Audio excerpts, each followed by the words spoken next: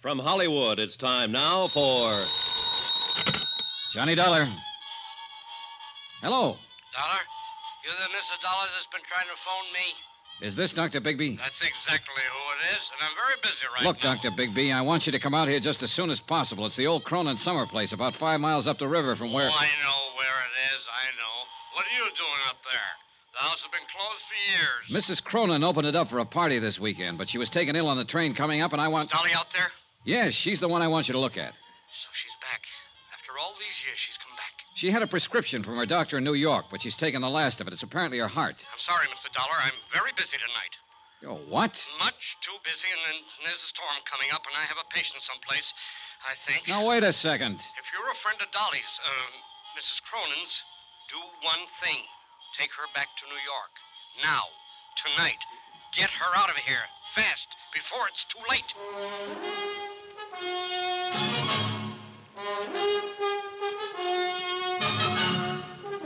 Tonight and every weekday night, Bob Bailey in the transcribed adventures of the man with the action-packed expense account, America's fabulous freelance insurance investigator. Yours truly, Johnny Dollar.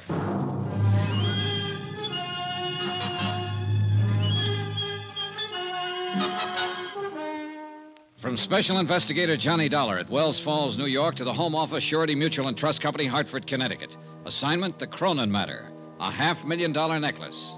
Expense account continued. Item 7, $5.40, taxi. I figured I'd find Dr. Bigby in one of the local pubs, but I covered them all in about 30 minutes. No sale. And unfortunately, Bigby was the only doctor in Wells Falls. Worse, the local druggist couldn't fill Mrs. Cronin's prescription. The nearest chance was Tupper Lake, 25 miles away. Back out at the Cronin place, I turned the taxi over to Jason Prell, Mrs. Cronin's business advisor, and he took off for Tupper Lake to look for the medicine. Then I went looking for Mrs. Atherton, a village woman who had been housekeeping on the estate since the place was built. I found her in the kitchen. Storm's brewing up, coming out of the mountains.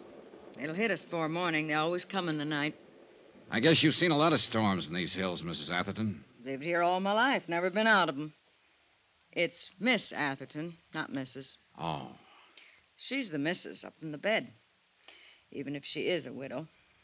Little Dolly, Mrs. Cronin, till death do us part. Did you know Barnaby Cronin, Miss Atherton? Yes, I knew him. Of course I knew him. I worked here. Oh, yes, you were here then. What kind of a man was he?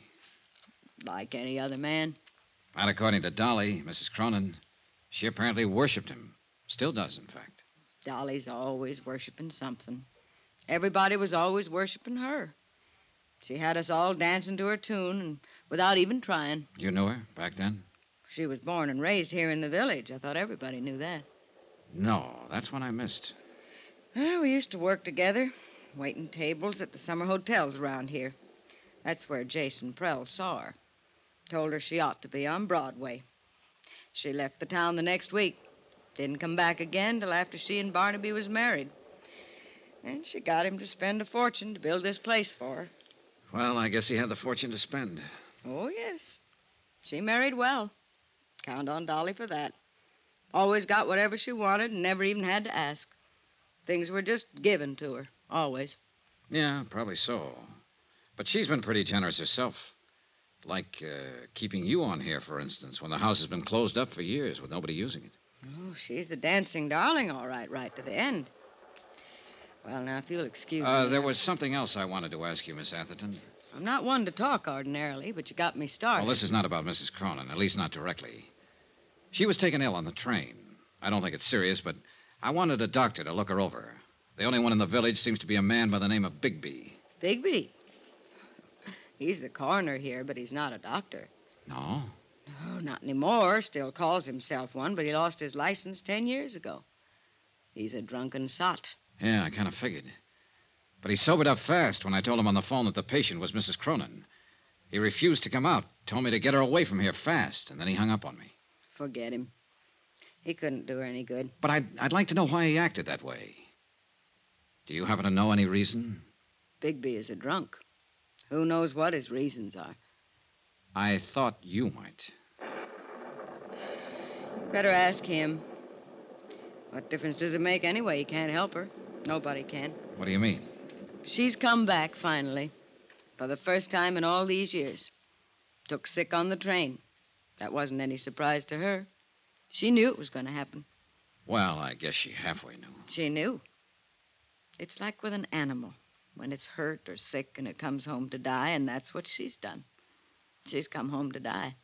No, I think you're wrong there, Miss Atherton. I don't think she's anywhere near that sick. Barnaby didn't think so either when he came back here to die. Barnaby died here? Yes, in this very house. A heart attack, it was called. He came up on the afternoon train and... That's strange. It was the same kind of night. A storm like tonight.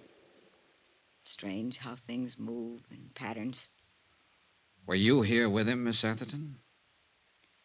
Barnaby died alone. And the doctor? Bigby?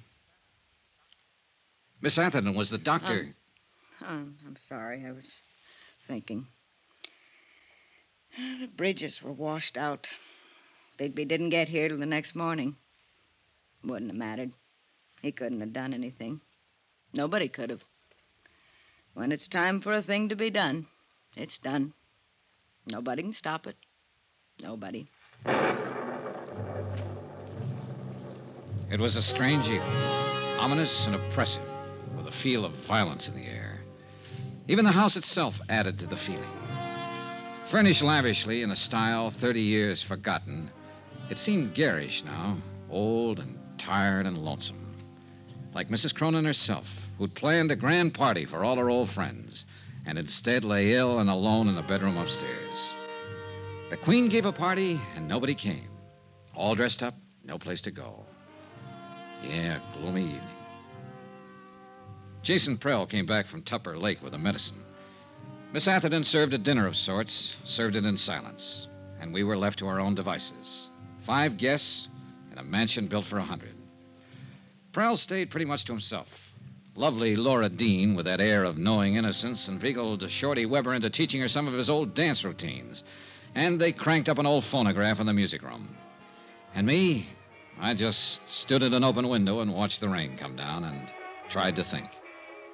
That's the perfect touch. It's exactly what the evening needed. That music? Now, Sylvia. Really cornball, isn't it? No, Johnny. I meant the thunderstorm. An isolated old mansion, fabulous necklace of diamonds and emeralds, weird housekeeper, a hostess lying ill, and now rain. Shades of a house of Usher. That'll make a good lead for your magazine story. I should have stayed in New York and just written it, not lived it. Oh, I thought you were the big take-a-chance girl, Miss Blake. Danger, mystery, adventure. Don't those things appeal to you? Maybe. Is there any of that lying around somewhere? There may be, before the night's over. Well, all I can see at the moment is sheer boredom. You have to know where to look. In the bottom of that scotch glass, for instance? Just killing time. Oh. I've been wanting to ask you, Johnny. How'd you get that cut on your head? It's a long story. It happened on the train, I know that. You didn't have it when we left. A sudden stop. I fell over my suitcase. Sure you did. Backwards. Huh? It's on the back of your head. Somebody made a try for it, didn't they? On the train coming up. Well, I don't know what they were trying for. There wasn't time to ask. Maybe they even got it. That's the way you were betting, wasn't it? That it wouldn't be just an attempt. That somebody was going to get it and get away with it. Did they? Is that what happened? Is it gone? All right, just stand there and grin then. Rain. I'm going back to the city tomorrow. You are? Well, don't smother me with your pleading. No, stick around, Sylvia. Things may get better, including the music. You know, in a way, I hope somebody did get the Circle of Fire. Why? What good is that fabulous necklace doing her now, lying up there? She's had everything she ever wanted. Life's been too easy on her. She doesn't deserve it. She ought to lose it. Her life or the necklace? The necklace, of course. You know, for reasons I can't go into, I think you'll be sorry you said that someday. Sorry? Why? She's a woman who's had everything. You're a pretty predator, aren't you? Hurt and afraid. Am I? You feel something big may have passed you by, and you put up that tight, bright front for protection. But inside, you're tied in knots. And what is your recommendation, Doctor? A man, perhaps? That's the usual advice. Now, you said it. I didn't. Well, you're a man, Johnny. Why don't you smooch with me? It'd be a way of passing the evening, killing time. All right. What are you... Johnny, wait! Johnny, why did you do it? Because you wanted me to, and because I wanted to. Adventure, mystery, danger. Who's bored? Who's going back to the city? Those doctors are right.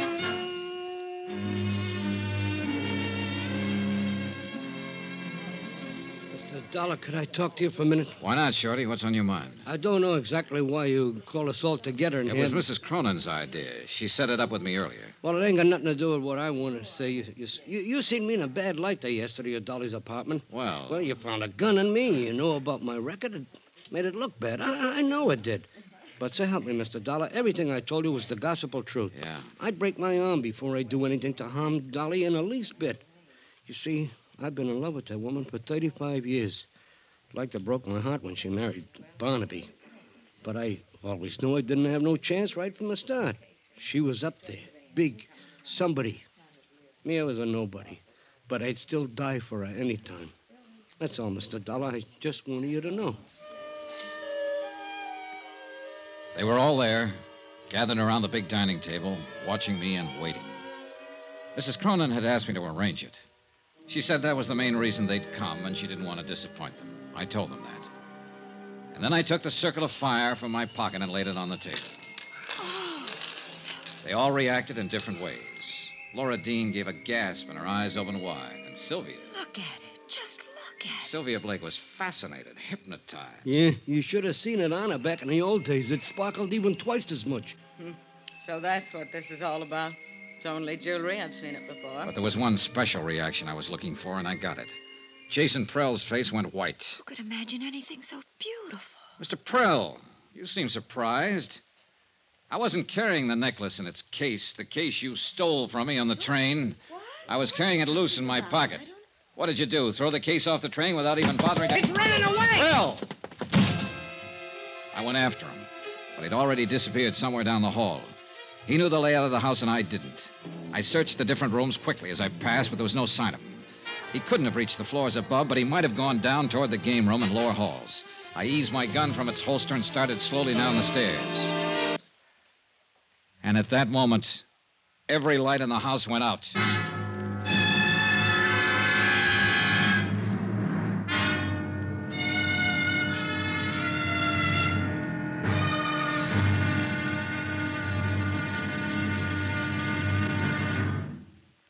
There'll be another intriguing episode in our story of the Cronin matter tomorrow. Tomorrow, a white lie, a bullet from the darkness, and death comes in out of the rain.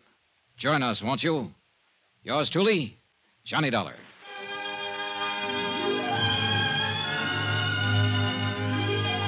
Yours truly, Johnny Dollar, starring Bob Bailey, is transcribed in Hollywood. Written by Les Crutchfield, it is produced and directed by Jack Johnstone. Be sure to join us tomorrow night, same time and station, for the next exciting episode of Yours truly, Johnny Dollar. Roy Rowan speaking.